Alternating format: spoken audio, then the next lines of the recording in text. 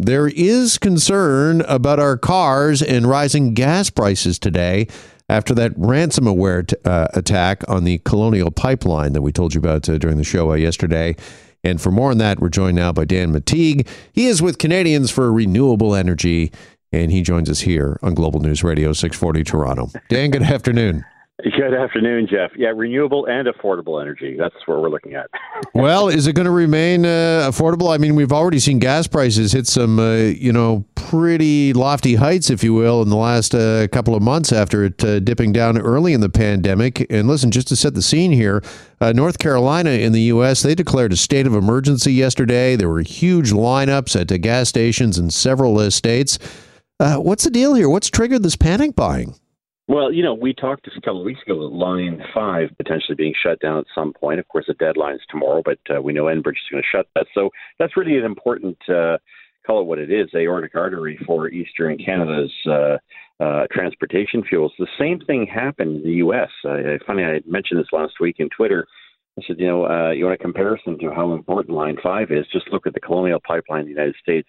And no, Jeff, I had nothing to do with the attack. I'm not that smart when it comes to things on computers. But you now have a circumstance where 45% of all the fuel along the U.S. Eastern Seaboard, where that pipeline goes, has been shut down temporarily. Now, the company says they'll have it up and running by the end of the week. They better, because, of course, that pipeline can't be replaced easily with other supplies without raising prices and, of course, creating some distraction as far as the shortages are concerned. But I guess that this is going to not last as long as some of the coverage might in terms of where we're going this time next week. It's not likely that this will be a big issue.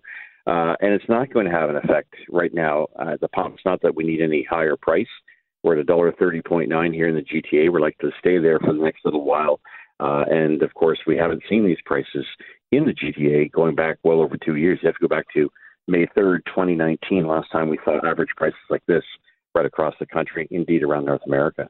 All right. So is there no concern at all that we might see, and this kind of is reminiscent for me anyways, of early in the pandemic, everybody buying toilet paper. There was that, panic buying going on. And we're seeing, again, some panic buying in the States when it comes to gas and long gas lineups.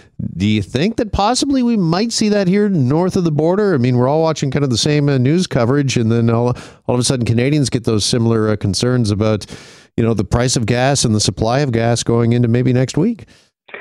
No, we have a very different supply matrix here, although that would be upended if, for instance, tomorrow the Line 5 coming in through Sarnia were to affect and shut down of all of our refineries by not providing enough oil.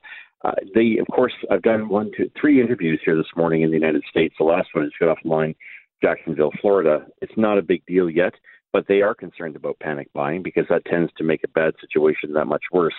This is very temporary. I'm going to take Colonial at its word. They will have this up and running by Friday, so that's in 3 days from now. You're going to see a little bit more yellow tape here and there, especially in the U.S. Southeast. So states like Florida and especially Georgia, and of course you mentioned North Carolina. The reason you declare a state of emergency on the state level, because I did a lot of work with FEMA and with NEMA and NASIO over the past few years in my former work at Gas Buddy. We'd meet every 6 months with these organizations, is that it invites different routes and supply, and it also releases refiners from having to sell much harder to make, more expensive blends of just summer fuel. Now they can use their winter fuel, the stocks and inventories that they have there. So the declaration of an emergency is sort of a necessary step to make sure that there is adequacy of supply. And as I said, if I'm to take the company at its word, this thing will be resolved by Friday, and this time next week we won't be talking too much about shortages at a time when supplies are relatively adequate throughout North America. Yeah, you mentioned a couple of times about taking the company Colonial at their word. Have they given us word as to the extent of this ransomware attack? Because we've seen sort of a few reports, just kind of dribs and drabs of information coming out of Colonial. And, the original word was that they shut the pipeline down themselves, that they were proactive when they felt or sensed that there was this ransomware attack that was targeting them, and that they're in complete control of the situation. Is that what you've been hearing, Dan? That's what I've been hearing, but it does concern me that their site was down this morning. Not to make too fine a point of what we're dealing with here. At these meetings that I referred to, because Gas Buddy had the outage tracker, which would help a lot of these states in circumstances where they had a disaster and people had to get out of harm's way.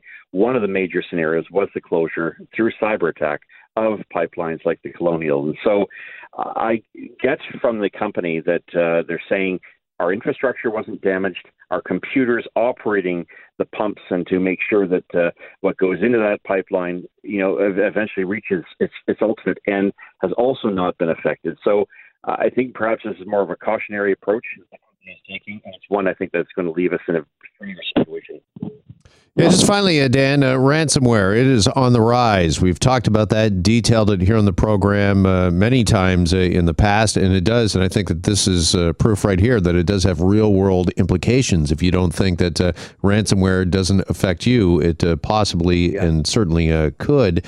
And I mean, I think a lot of people are a little shocked to find out that there's one pipeline, Colonial, that they're in charge of basically half of the fuel and oil supply. Is that a little risky, a little dangerous, that sort of a policy to have that much in one pipeline that it makes them susceptible, all of us susceptible to this sort of thing? Well, it does, especially if you have regulations around it that say you can't build any other pipelines, and there are no other alternatives. But I think in terms of infrastructure, I think it's a wake-up call to the United States. Colonial was aware of this as a possibility and raised this with state officials, because I know they raised it with us back 1, 2, and 3 years ago. So I sense that this is perhaps, I would categorize this in the top 20 infrastructure pieces that the United States has. And Canada is not immune from this, but it doesn't have quite the same kind of reliance on one pipeline to go east and west. In fact, we have no pipeline that does that except for a natural gas pipeline, the mainline TransCanada. And I don't suspect that that's been targeted yet. But it's a whole new world. If you can go to Colonial, there is nothing that's invulnerable out there at this time. All right, Dan, really appreciate the time and the input here with us on this Tuesday. Thanks so much. Great to be here. Thanks for having me, Jeff. All right. Yeah. Take care. Stay well. There's Dan Mattigue with us here this afternoon with Canadians for Renewable Energy.